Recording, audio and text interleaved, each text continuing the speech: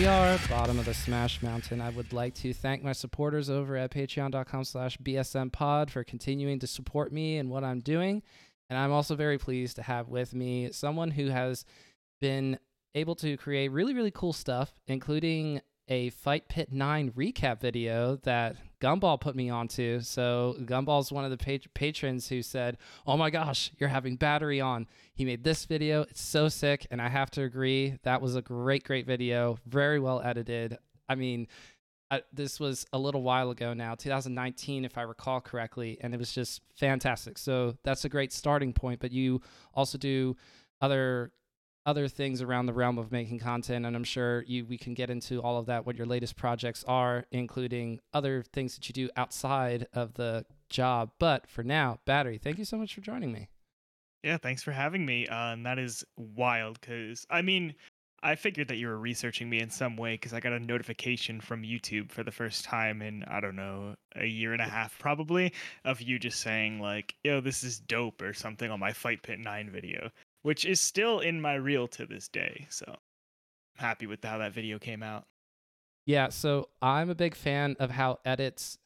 Okay, look, there's all kinds of different ways to do something for either humor or to give it a little bit of pop or however. And I've spoken to a few people who edit videos. Most recently, Takano. He edits the videos for Alston Melee stuff now, but you could go all kinds of ways on stuff. And what I really like is the idea of having music in some capacity, not always, but matching what's happening on the screen, either because you're making the video, you're manipulating the video to match the beat of a song, or like a certain moment to match. It doesn't have to be beat for beat, visual for visual, but if you do it just enough, it rewards someone for paying attention. And I noticed that for you, at certain parts of the song that you used in that Fight Pit 9, you know what, we're talking about it so much, I'm just going to link it. Everybody should go watch it. But the point is that when you're watching that, there are certain moments, probably between 5 and 10 moments, where you know that you were intentionally making the visual, either with some editing stuff or specific cuts, matching the beat of the music that you were using, which for me, I'm just like, I'm smiling, I'm having a good time. It's such a great video. So that would be something we can start with.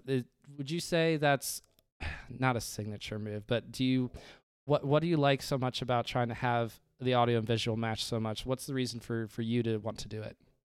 Well, first off, I want to say Takano is a way better editor. He's wonderful.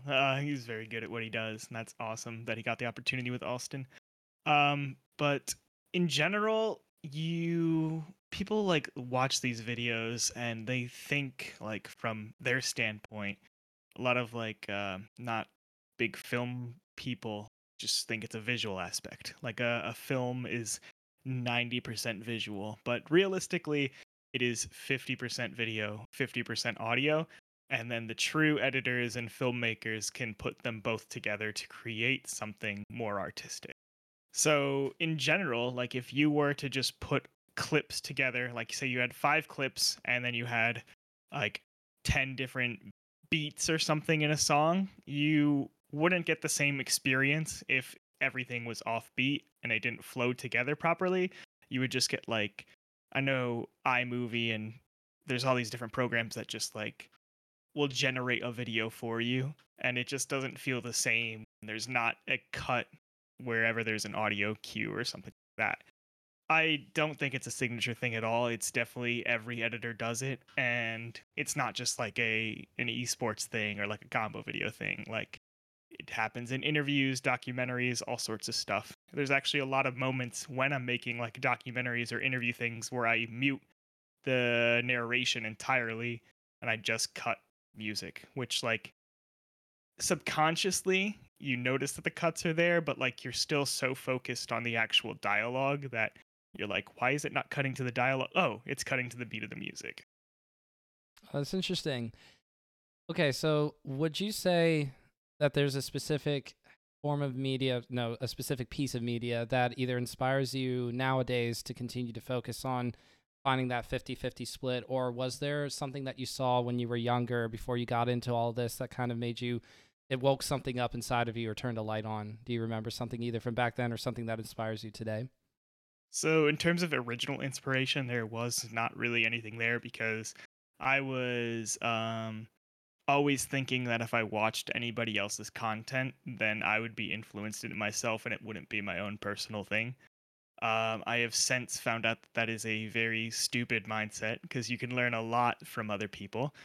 But I think the best way or the best form of content out there that follows this guideline is Baby Driver, which just so happens to be my favorite movie. Every single thing that happens in that movie is cut to some sort of audio cue to the point where you can literally call it a musical. And I watched it 6 times in 1 week at one point in my life. So this is isn't this like an early 2000s movie? Like, why do I want to say Tom Hanks is in it? That's probably bad. Can you just brief plot? I think that might be Drive. I'm really bad with celebrity names. There's a movie that everybody compares it to, and they have always joked with me, and they go Drive is better than Baby Driver, but like I've never seen Drive, and I've seen Baby Driver 6 times in 1 week, like I said. But the concept behind it is that the main character is named Baby, and it's really not that big of a plot point. Like people mention it as a joke a few times, but then you just continue because he's such a cool character. But he is a getaway driver who is stuck under somebody's like not a spell. He's in somebody's debt, so he has to do these getaway drives for this one guy specifically, and then finally his debt's paid off, but he's still like, you're my driver, and he's got to figure out his way to get out of it. But he has tinnitus from an accident when he was younger, so he's always wearing headphones. And at points in the movie, he literally doesn't start his getaway drive because it's not the right point of the song. So he like fast forwards a little bit, and then he goes, and then he continues. No, I've had that moment. If I watch Baby Driver, I'm going to instantly connect with that because I'll be working and the song will lull a little bit and I need to get a move on. And I'm like, well, sorry, song. I like you, but you are not working for me right now. We got to skip forward a little bit or we're going to the next song. I need to like kick into gear. And this is poorly timed. Real life. Come on, work with me. I'm listening to a playlist. I think a big thing about that movie is that it kind of inspired me to view everything in my life as like a soundtrack or something. So I have specific songs I'll play when I go to the grocery store. I obviously have a gym playlist, but there are some songs that have like a 20-second intro. So I'm just standing there waiting to start my deadlifts until like the beat drops. So everyone's just looking at me like, what's he doing? Okay, look, this is not the worst reason for to see someone just standing at a station at a gym just doing nothing. Happens all the time. People just like scroll on Twitter because they're desperately trying to avoid actually doing any sort of workout. They're like, oh gosh, oh gosh. So no judges. You know, something that comes to mind for me is when I did just the brief workout thing. I would do like I think they're, to a loose extent, they're like interval style workouts where you go 20 seconds on, 10 seconds off, and you do that for about 4 minutes or 5 minutes or however long you want to do it for, where you're really going hard for 20 seconds and then you take a 10-second break and you go really hard for 20 seconds. So now we know what it is. But I would choose songs that, as close as possible, followed the same rhythm so that I could like just have something to anticipate other than me stretching out 20 seconds into 5 years, because somehow I have a hard time fooling my brain into letting 20 seconds just being 20 seconds. When I'm doing sprints in place or jumping jacks or burpees, I want to die. And 5 years is what I feel like is passing when I'm doing burpees. It's tough. So music helps. It really helps. Dang, I'm glad that we both feel the same way when we're sprinting. The I want to die mindset. But the reason that we're doing it is so that we don't die, Yes. essentially.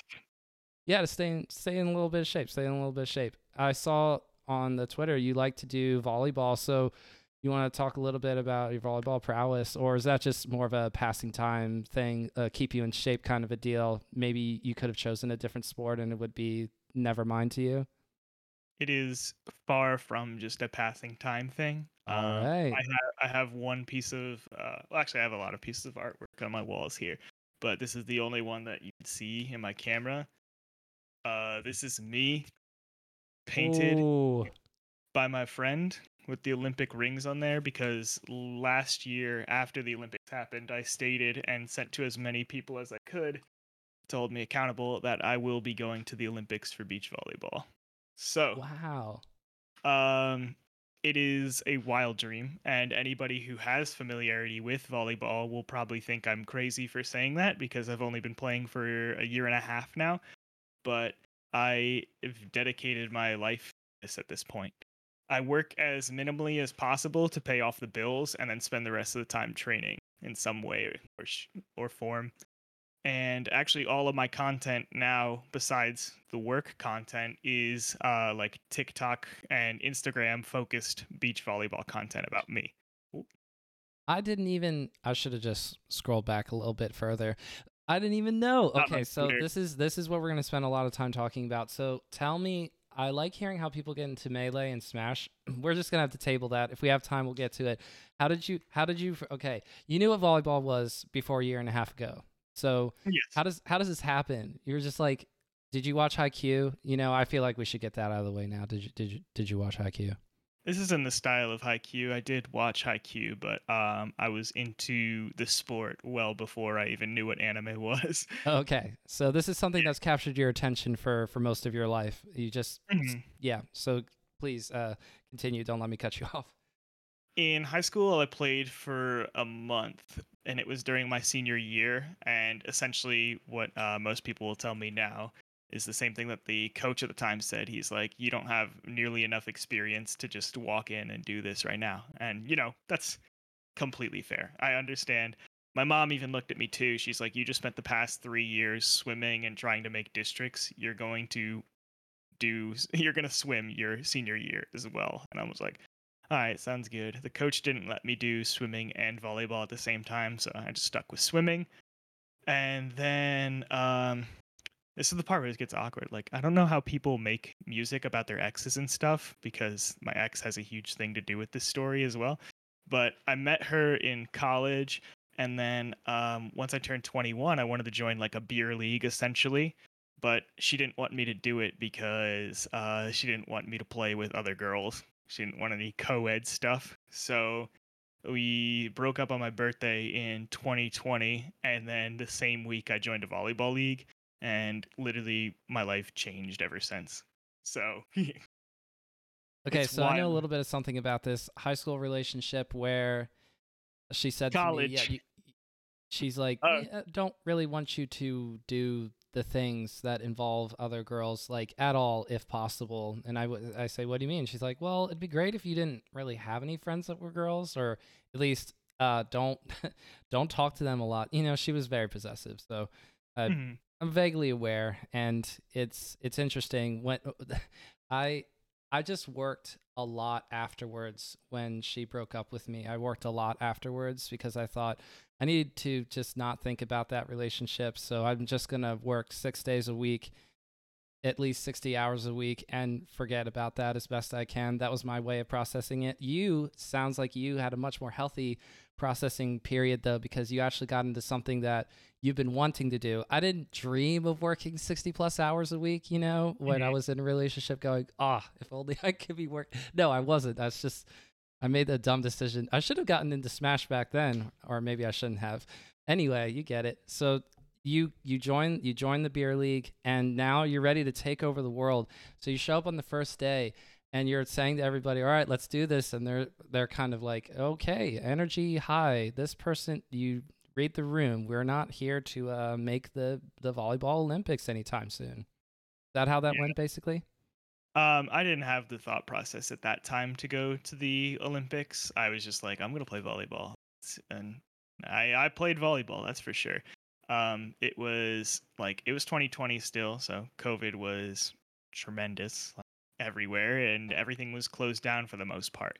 But I was going to these beer leagues that were indoor, and I was like, all right, I suck. Like, where can I get better at this? So I found pickup for sand volleyball essentially in Pennsylvania, which is a very, very small scene because there's not many beaches in Pennsylvania. So I joined this group, and there's about 8 people on a good day that'll play, so 4 on 4. And then on other days it's 2 on 2, 3 on 3, the smaller amounts of groups. And indoor is always 6v6. So there's like unless you're the setter, you don't really touch the ball that many times in a play. So then the less amount of people on the court, the more likely you are to touch the ball. So I fell in love with doubles specifically. And then as I fell in love with doubles, I started watching more stuff. I started filming all of my stuff so I can watch my form and compare it to professionals, because nobody on the court would tell me how stupid I looked. They just felt bad. But honestly, I want everybody to critique me in as many ways possible, and that's the same for my content and stuff. But as I was watching the Olympics, I noticed three of the American representatives, on the men's side at least, were in their 40s, and I was like, "That's obscure. Like, how can you be athletic in your 40s?" And one guy specifically started at the age of 22, and I was like, "Everyone told me you had to be playing this game since you were like 14, maybe even earlier." And honestly, Right. anybody who is in a situation where they've been playing since that young is like, did they really want to do that, or did their parents just force them to do that? Exactly. Yep. So I have this Imagine. mindset. Obviously, there's all those people that are 14 that are going to be 24 and consist like way better than me. But I have this mindset that I started later and I'm starting smarter, and I'm less likely to get burned out. So then while I'm in my late 20s, early 30s, I can play professionally and then go for the Olympic route. Battery, to a much lesser extent, because I'm not consistently practicing Melee, but I wanted to start playing Melee professionally when I first heard about it in 2006. And then it wasn't until 2021, just a mere 16 or whatever, no, 15 years later, that I actually showed up to a local, not even a major. It was my first tournament ever. It was a local, and went 0-2 very proudly. I was very happy because in that timeline, I did other things, and I was always saying to myself, well, here's the reason why I shouldn't do it. I just, it's too late, or or whatever, or I'm not ever going to be at that level of. I look at people like Mango, Hungrybox, and Armada and Zane and say, I can't. How am I supposed to compete with that? But you don't compete with them by staying home and doing nothing. So even if I'm only playing a little bit now and I don't get lots of chances to practice, the dream is still alive. Maybe I'll continue to kindle the competitive flame. For you, it sounds like you've done a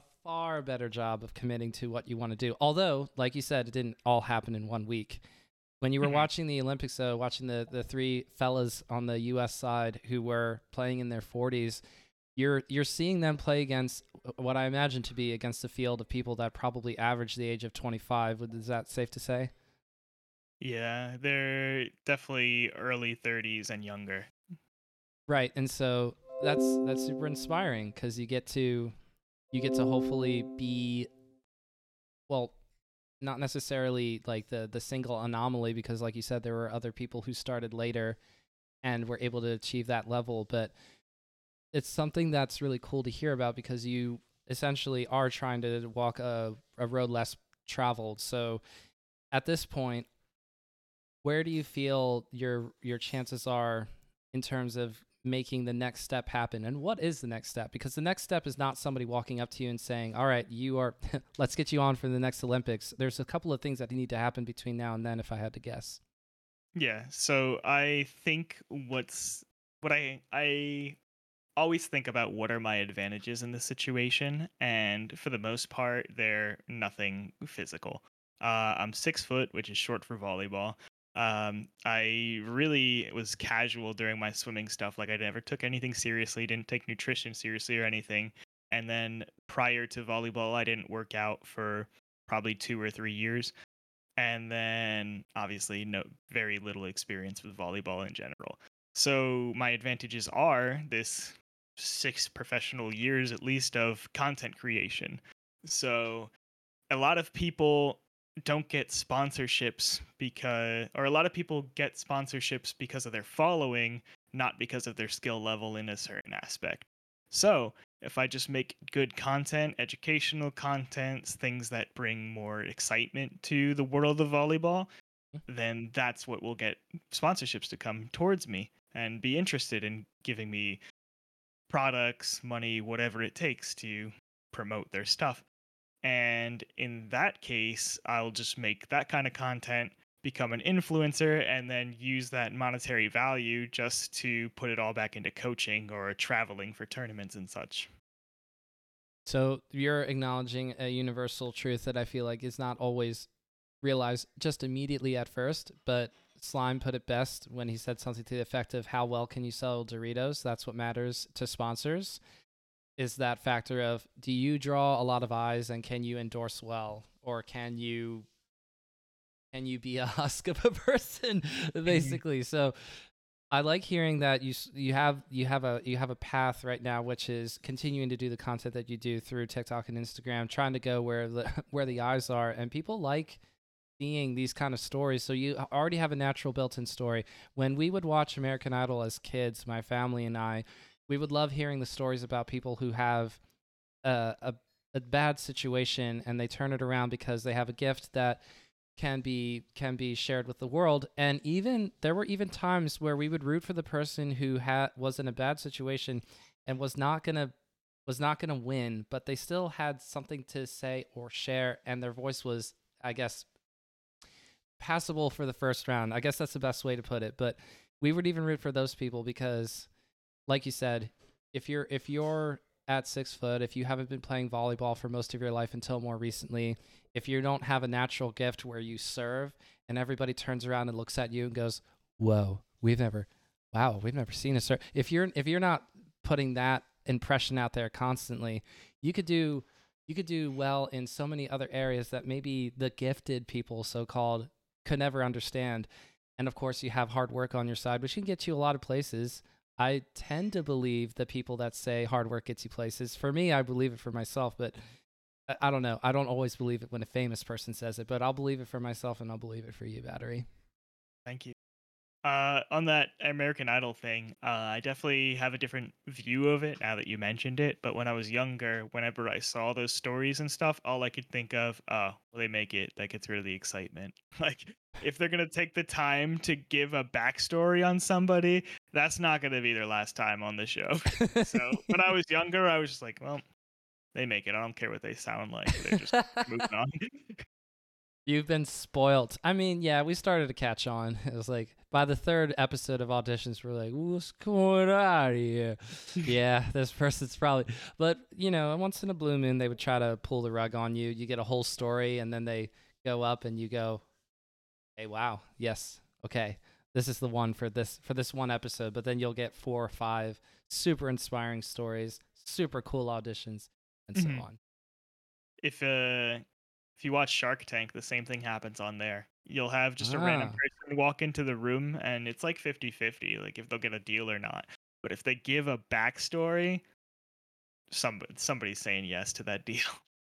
Do you think that there would be any merit to being a Shark Tank within the realm of Twitch streaming, or even to a very, very, very small scale, streamers approaching a conglomerate of quote unquote sponsors, or even just larger streamers, and saying, "We'll invest in you and you're part of our team," or whatever, but you have to actually make a good presentation, be willing to sell your stakes, if you will, blah, blah, blah.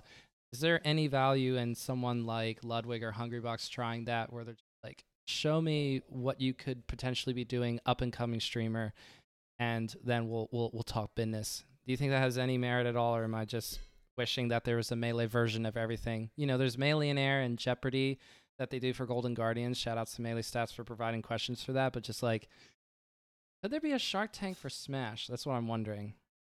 So I'm thinking from like a live streaming point of view, like any sort of Shark Tank thing would be completely comedic, at least from those guys. Like they would just have Hmm. to rely on like an is it Austin show? That kind of chaos to be going on for it to be entertaining for fans and stuff. Yes. But I think in terms of like an investment thing, like if Ludwig was like, "Hey, buy my online masterclass on how to stream. Here's my example. Here's 3 people that I like taught how to do this and they were great." So it'd be like a monetary thing for the people that are already big. And then obviously whoever got mentored by them, that would be pretty dope. But I don't see it as like a consistent show as successful as well, it's successful in terms of live streaming on an online platform as opposed to broadcasting live television. Yeah, I mean, you're not going to have a whole lot of ideas that go on super well compared to something like Undisputed, Shark Tank, and Mhm. other shows having a hard time thinking about right now. I don't know. I don't watch them. All right, so talk to me about the content that you're doing. You said you're on Instagram, you're on TikTok. A little bit of the coaching, a little bit of the, hey, let's look at the form for this today. So, what would you say you do on a weekly basis for all that stuff? Hmm. So I do have like a consistent morning and night routine, but as far as a regular schedule, it's kind of hit or miss because a lot of the courts are taken up at night, so I have to try and find people to play during the day. And a lot of people have day jobs. It's really weird. I don't really get that. But Unbelievable.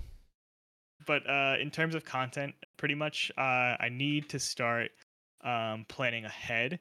But in terms of my daily TikTok posts, I kind of just think on the fly. And most days, if I don't have good content from the filming that I did, like during pickup games, then I'll just post like a 7-second meme, which is just kind of like what goes viral on TikTok, unfortunately. So, a key thing in my TikTok and in social media in general is that I want to be genuine and I want to give people who are interested in my journey like updates and recaps.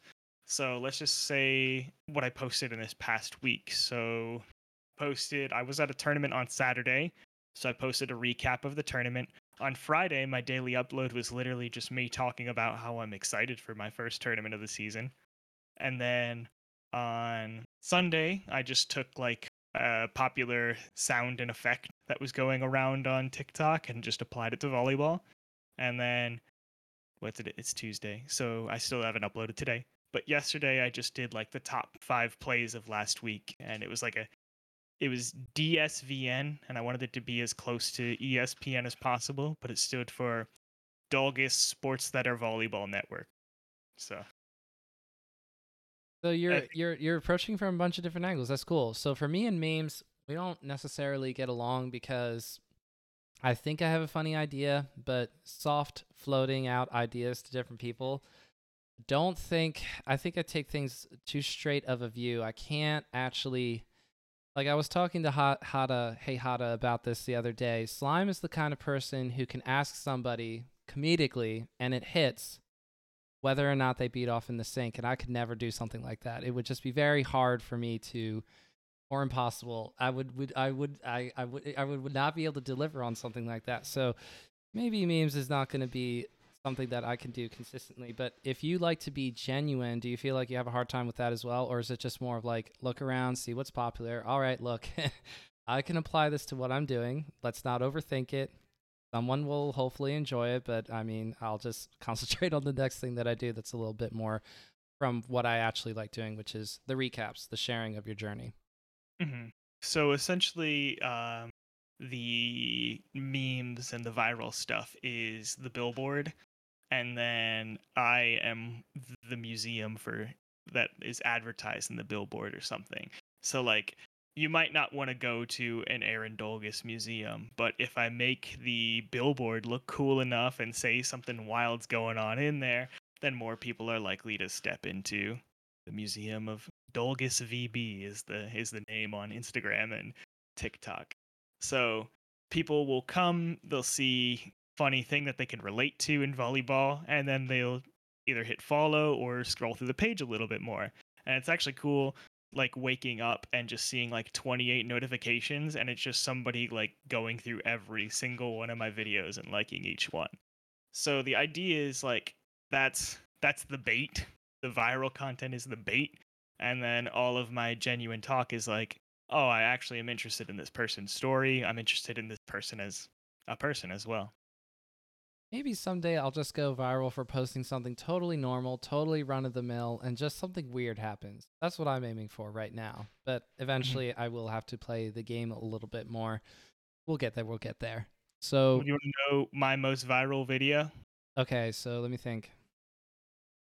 Not on TikTok, so I wouldn't be able to name a particular TikTok trend other than something that got onto Twitter or YouTube. But yeah, I got nothing.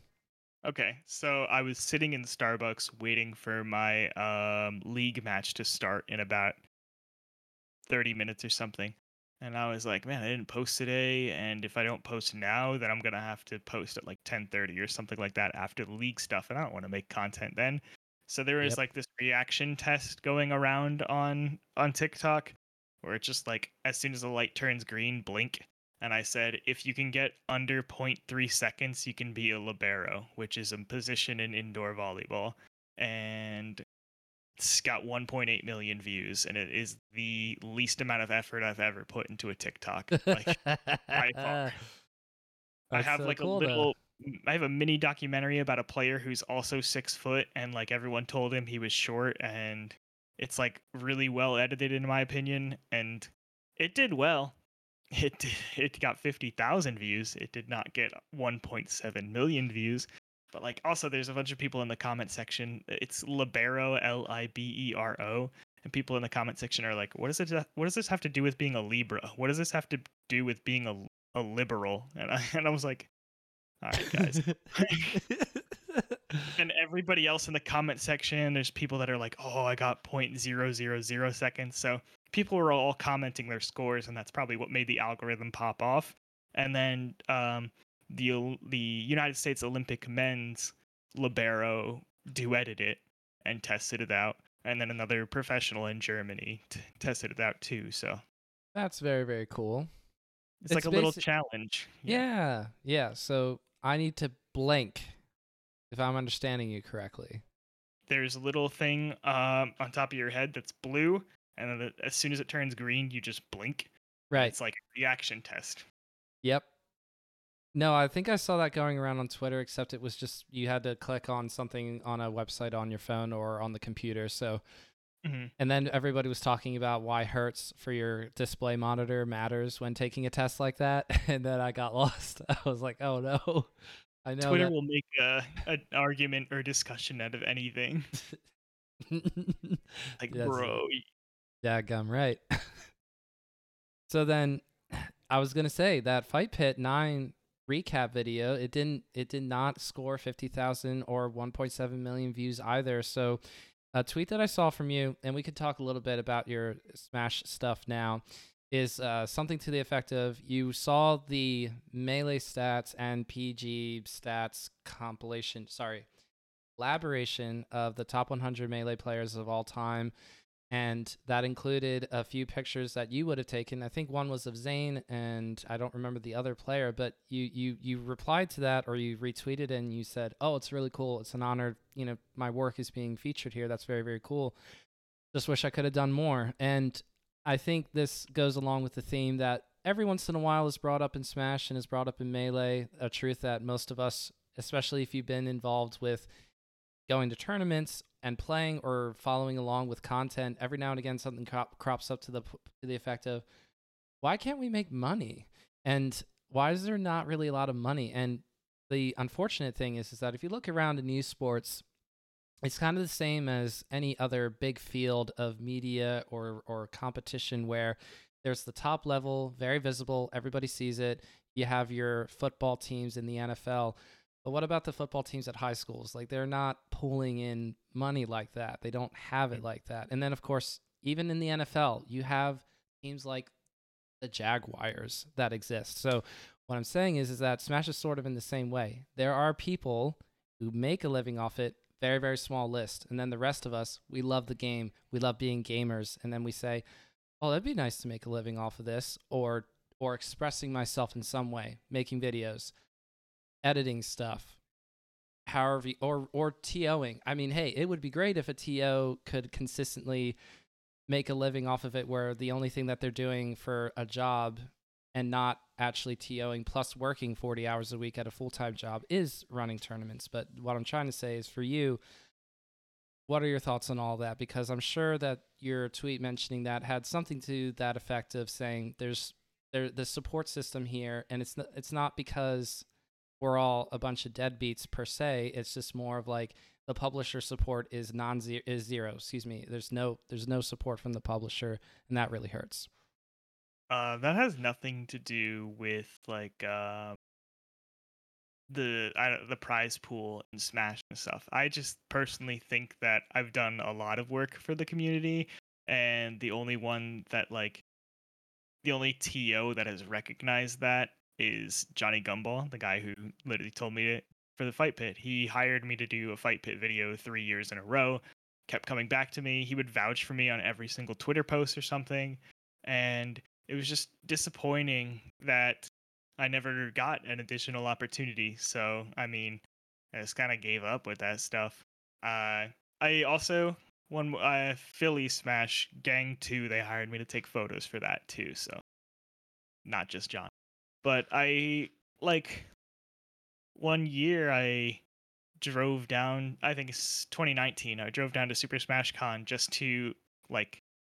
for top 8 to make an album out of that, and then just send that to as many TOs as I could to try and get an opportunity to go photograph their events, but literally did not hear anything back from any of them. So I'm like thinking I'm confident in my work. I think I have great work, and I'm just confused why nobody's interested in having my work at these events. And that is very egotistical for me to say, but I mean, in terms of profiting and doing what I loved at the time, which was being involved in esports and content creation, it just was very demoralizing and ultimately just pushed me away from wanting to do any of that kind of stuff.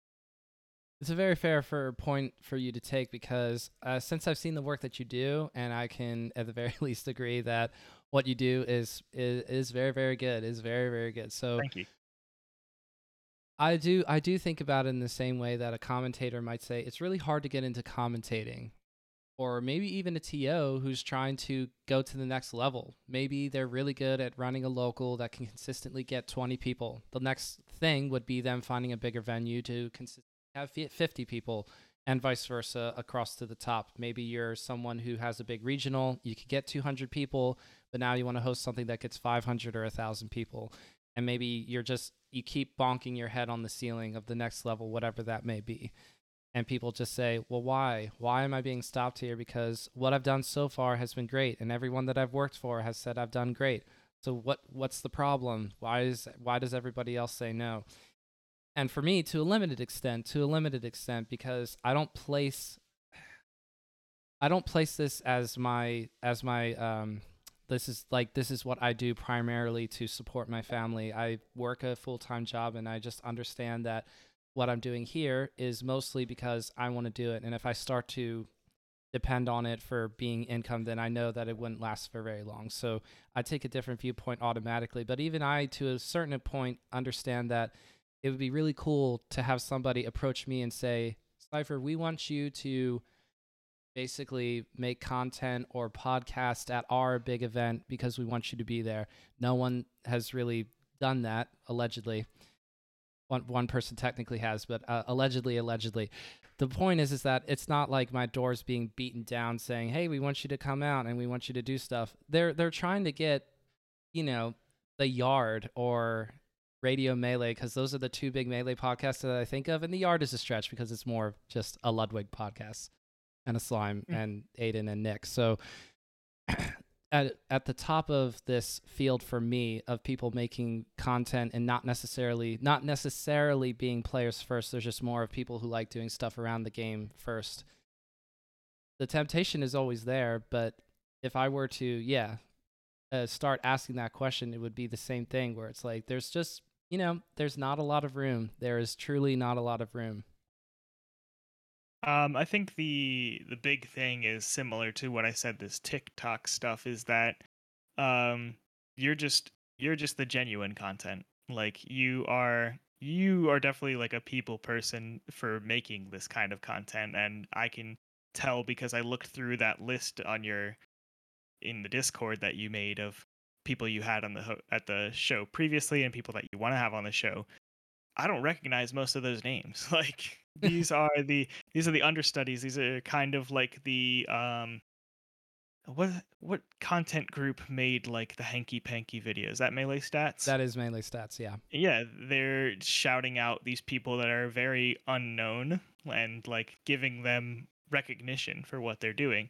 And although you may not have like the view count of the Yard and all like Ludwig and all that stuff, you're making content that anybody who watches is genuinely interested in. Like the fan base that you have for this Bottom of Smash Mountain podcast are people genuinely interested in you, and you don't have all these people that are like just clicking in and clicking away. Like obviously if like my friends are more likely to watch this episode because I'm on it, but like they're going to see you on it and be like, "Oh, I'm interested in that guy," and check out some other stuff that you have as well. So it is in a way unfair, like I guess not unfair because the Yard is like a well-produced podcast. Like they do, Oh, it's it's very, fantastic. I love the yeah, yard. and Envy is a wonderful content creator in all aspects. So it's dope that he's going full in on that. But like you're putting in work too, and it's just a matter of time for recognition to be there. But like I don't know, Slime, Envy, Aiden, and Ludwig is an all-star cast. Like But that, yeah, and that's the thing. That's the thing that I got to understand, and it's hard because I don't think that I create on the level of excellence that I would compare you to other people that I see around making stuff for recaps, because I don't watch a ton of recaps. I think BTS is another good example of someone, or excuse me, a group of people. For them specifically, Beyond the Summit, they make great recap videos that are ready to go as soon as the event is over. Something that they do for every Smash event that I watch, for Melee in particular, but I think they do this for Ultimate as well. They'll have grand finals, have the interview with the winner, they'll wave goodbye, and a recap video of the weekend that is still wrapping up. A recap video will drop, and it's very well put together, and the music's great, and blah blah blah. And I'll just go, "Wow, that's insane!" And then I watch stuff like the recap video for Fight Pit 9 that you do, and then so on and so on.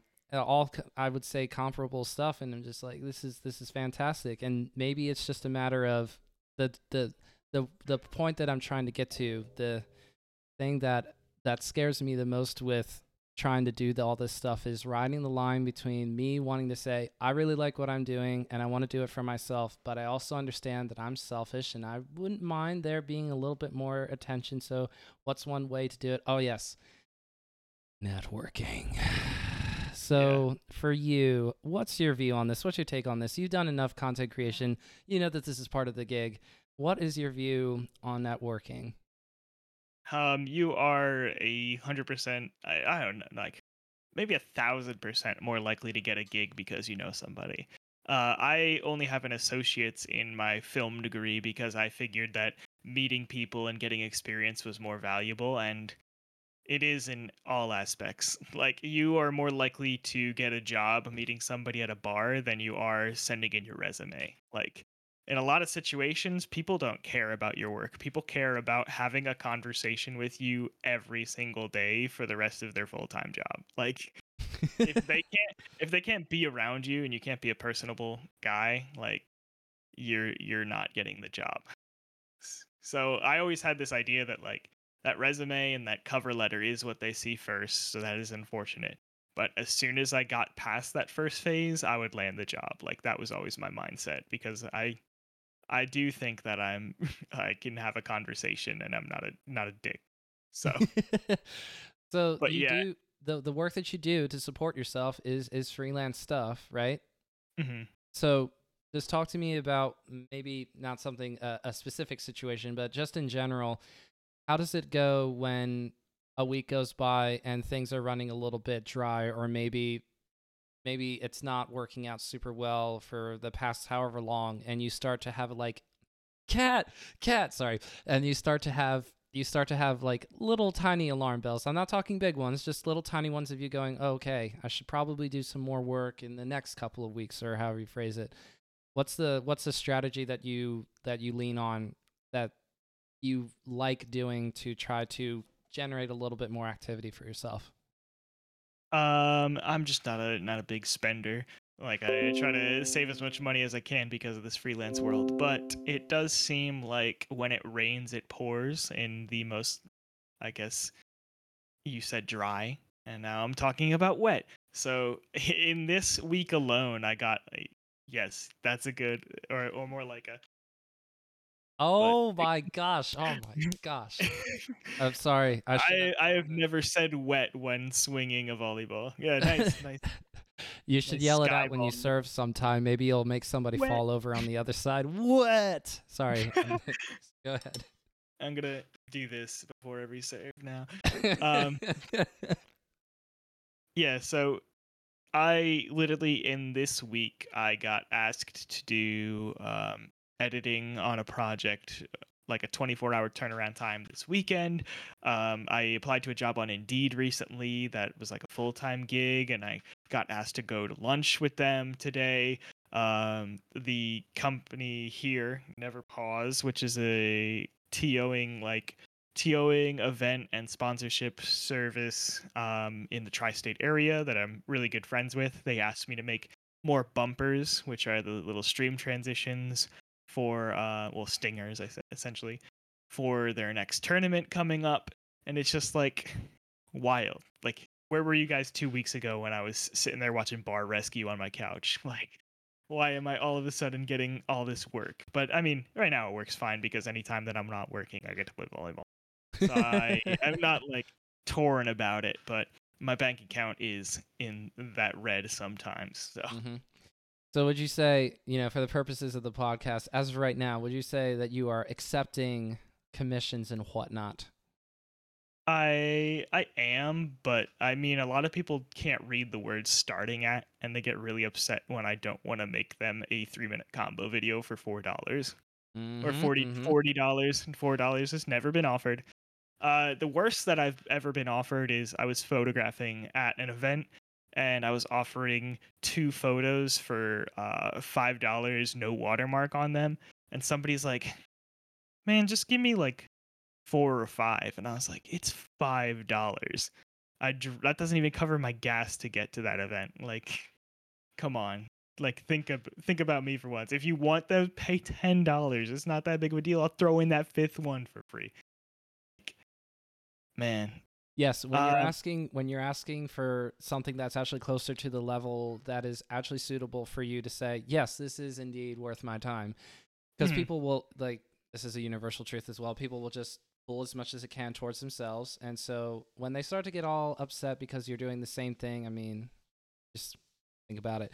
So the first time that I recognized you, by the way, I had forgotten about this because one of my other patrons said, hey, Battery was talking about not being able to do a podcast thing on another podcast, so maybe you should like swoop in there. So I did, but I looked back. You and I have interacted on the Content Creator Discord before because you very, very eloquently said it sucks when somebody offers you, here's a position that is full-time or part-time. Also, it just pays awful. So don't let yourselves be trapped into this, people. Work for the value that you actually are. So I saw that and I was like, oh my gosh, Battery. Yes, we've actually interacted before. That's so cool. But you know what you're worth. So that's really cool that it's really cool that you do exactly what you have to in this position. And this is the part that is hard as well when it's freelance work, is actually saying, no, this is what I'm worth. Mm-hmm. I think if you don't have any sort of connection to a higher end, then esports work is not worth it. It is just more of a passion thing for me. I make these stingers and stuff. I think my stingers are reasonably priced. But if I were to go photograph an event or like some sort of regional, because I'm not at the major level, I do not think I would get an offer worth it. And I think that's valid because a lot of tournaments, regionals don't make enough money to afford like a professional photographer, at least one that's been working professionally for 6 years now. But you can find, I'm sure one of your local O2ers has like a little camera at home that he could take some nice photos with. But otherwise, like, if you want to make it in the content creation world, like monetarily, unless you're gonna grind like Turn Down for Walt did, then you are unlikely going to get anywhere. It's unfortunate, but like, people always look at something like esports and they'll be like, oh, it's more for fun than it is anything else. I mean, look at you just talked about Takano. What's the other name? Who's also a really good editor with him? This sucks. Tylenol Addict. They make art. They make art, and they've gotten offers to make things before, but like, they're really good at making real art, which is essentially just something that you're passionate about doing and you don't worry about where it goes afterwards. Right. You have to be realistic about it, but it's also okay to dream and also want more for yourself and to say I've gotten to this point now, and so I'm not going to let somebody use me might be a little bit too pessimistic of a way to phrase it, but you don't say to yourself after getting to a certain spot that I'm going to allow myself to like get hurt in this interaction is probably the best way to like you can ask for what's fair and also just be willing to walk away. It's so hard when you want to turn a passion into a job. So for you, you're trying to do it twice more or less. Not that okay. I'm assuming you would get paid to do the Olympics. Is that a real thing? Do people get paid to do that? Off the top of my head, I feel like they get sponsored to do it, which is sort of like a wink operation. Yes, they're getting paid. But was Michael Phelps ever paid by the Olympics to do the swimming, or did he just do that with cereal? There's no prize pool for the Olympics. Okay, so it's basically They, cereal. The cereal people say to him, Michael Phelps, let's get you there. And Mhm. that's obvious because he's Michael Phelps. But for you, that's it's already what you're leaning into doing anyway, which is saying, look at all these views, look at all these views, and you show it in front of the people, and they're like, oh yes, they're like a cat following a laser light, and they say, well, all right, well, let's get you set up, battery, let's do this. Yeah, they look at basketball and baseball in the Olympics. Baseball, I don't think we send anybody from the MLB, and then basketball, we do send people from the NBA, but they don't take it nearly as seriously as they do their actual season because they're not making any money off of it. Like it, Interesting. I don't think I can bold like claim that they don't try as hard, but like there's a lot of situations where I mean I think we lost to France last year. I don't think that that should have been a normal scenario, at least with how seeding was projected. But yeah, you do not make a salary off of making the Olympics, and it is a thing in volleyball too. The United States actually has the most valuable tour for beach volleyball. Indoor is more of a Europe thing, but a lot of people would rather just stay and make the money in the United States than go to the Olympics, but there's no overlap for that. I know that the Olympics are during like baseball and basketball season, but not during volleyball season. Gotcha. And I guess the other part of the allure of all doing the whole Olympic thing for you is obviously it's who doesn't watch the Olympics as a kid? I mean, eventually you get roped into it. And more specifically for last year, they had all these new events. They had the skateboarding, they had the surfing, they had the rock climbing, Mhm. and a lot of kids like that. Now, of course, if they really wanted to capture the young heart of America, and by that I mean 22 to 30-year-olds, you should have had Melee at the Olympics or, I don't know, League of Legends, I And guess. esports But Olympics. someday. It's interesting you say that a lot of kids are interested in those sports because a lot of kids were in those sports in the Olympics. I know that there were at least 3 or 4 female skateboarders under the age of 18, which is insane. Yeah. Like, That's awesome, though. and once again, parents forced them to be there. So we are fully on that train. Okay, look, but all right. So take my daughter Ellie for instance. She's interested in ballet, so she's taking a ballet class right now. If she says she wants to continue to do the ballet, it's cool. It's fine. It's chill. But if she gets like 3 years in and she says I no longer want to do the ballet, I don't want her to do the ballet anymore, right? But what if what if she's this close to being the best ballet ever? Am I supposed to like back off and let my dreams die? If you make a parent actually say stuff like that out loud, hopefully they would start to think you shouldn't really live through your children like that. All right, settle down. Mhm. Um, I will say from my perspective, if that I don't know if you were saying you don't have an answer to that question, but from my perspective, my mom told me to continue with swimming and screw volleyball, and now volleyball is my life. So to think, I jokingly said it to my mom. I was like, "Mom, I could have had 4 more years of experience if you just let me play back then." So if she does say she doesn't want to do ballet anymore, don't let it. You don't have to let her. You don't have to make her do ballet anymore. If she Indeed. does like it, though, she might say she wants to go back to it in 2 years. But also, I know a lot of people that regret doing ballet and now they have foot problems from when they were younger. Yes. So that's the whole thing that I was saying. I was basically doing what like just some one of my favorite things reading on Twitter is when somebody says to an antagonizer. So if you're working at your desk, somebody comes up to you and tells you a mean joke and you say, "Why is that funny?"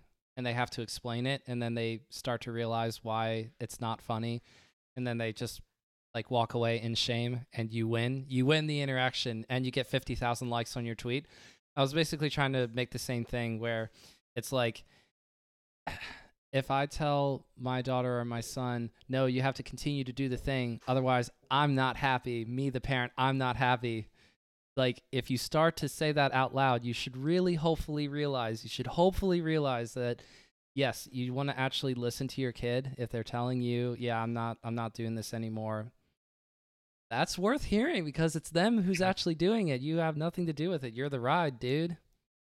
I think there are scenarios like telling your child to learn a musical instrument or like getting them influenced in a way on that because one, they could have never thought about it before until you inspired them to do so, and two, it has like thing mental benefits and such, so you can influence them to do something. But whenever I see like parents that are playing volleyball, I know that their child is going to play volleyball, and I know that there's a likelihood their child is going to hate volleyball, but there's also a likelihood that they'll love it too. So it's like you can't force your kids to do something. You had your kids, like your kids didn't decide to be birthed by you.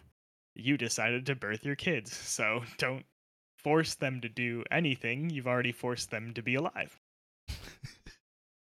Yes, and I like what you said. There's a certain amount of introductions you can make. Son, I would like you to meet video games. Video games? Son, boy. My I, parents did not appreciate me enjoying video games as much as I did when I was a kid. Imagine them now. They're like, oh, man. Okay, but in fairness, they do think that the podcast is cool. Like, are you kidding me? I'm not even playing them. I'm just talking about them. That's cool. They're like, yeah, that's cool that you're doing the podcast. oh, Oh, it's on that so weird. I don't know if you have anything more to say on that topic, but I want to mention like the purpose of my content.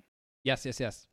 If you notice in that Fight Pit 9 video, there is not a single video of a combo. There might be like filming of a screen with Fox up smashing or something, but I don't want people to recap the event in a sense that they show off all the cool combos and stuff.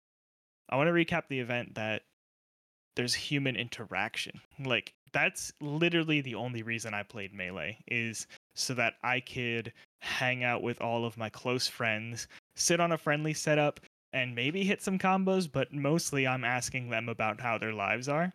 And it's wild to have lost that, and that's kind of ultimately what led to the downfall of Melee for me. And as I started playing Slippy and stuff, while some people were being introduced to the game, I was like, this isn't the same. This is weird going into a match. I never got angry at Melee in a tournament scenario where there was money on the line, but I got angry when XX Boner XX freaking four stocked me on Slippy, and I just thought to myself, wow, this guy is just such a tryhard.